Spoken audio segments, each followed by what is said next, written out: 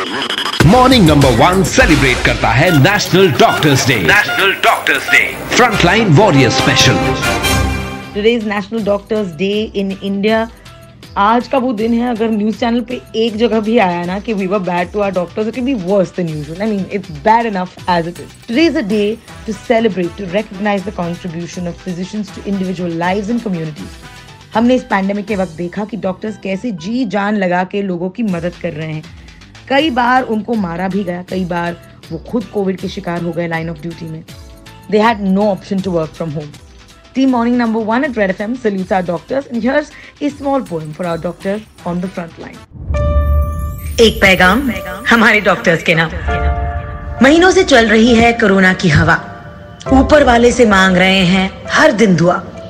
शायद भगवान से इतना अच्छा है रिश्ता, इसलिए भेज दिया डॉक्टर के रूप में ही फरिश्ता। नींद का तो बिल्कुल नहीं हिसाब, पहुंचे यहाँ पर पढ़ के अनेक किताब। क्या इनके लिए दिन, क्या इनके लिए रात। बच्चे घर पे भले ही रुके हैं, पर ये नहीं छोड़ेंगे देश का साथ। शायद भगवान से इतना अच्छा है रिश्ता, इसीलिए भेज दिया डॉक्टर के रूप में फरिश्ता। एक मास्क पहनने में हमें कितनी मुश्किलें आती, डॉक्टर से पूछो कि पीपीई में कैसे सांस फूल जाती। उसके इलाज से कितनों को फिर से जीवन मिल गया। अपने गम के आंसू तो वो कब का पी गया। जब मिलकर कोरोना को हराएंगे, तब डॉक्टर फिर से घर जा पाएंगे।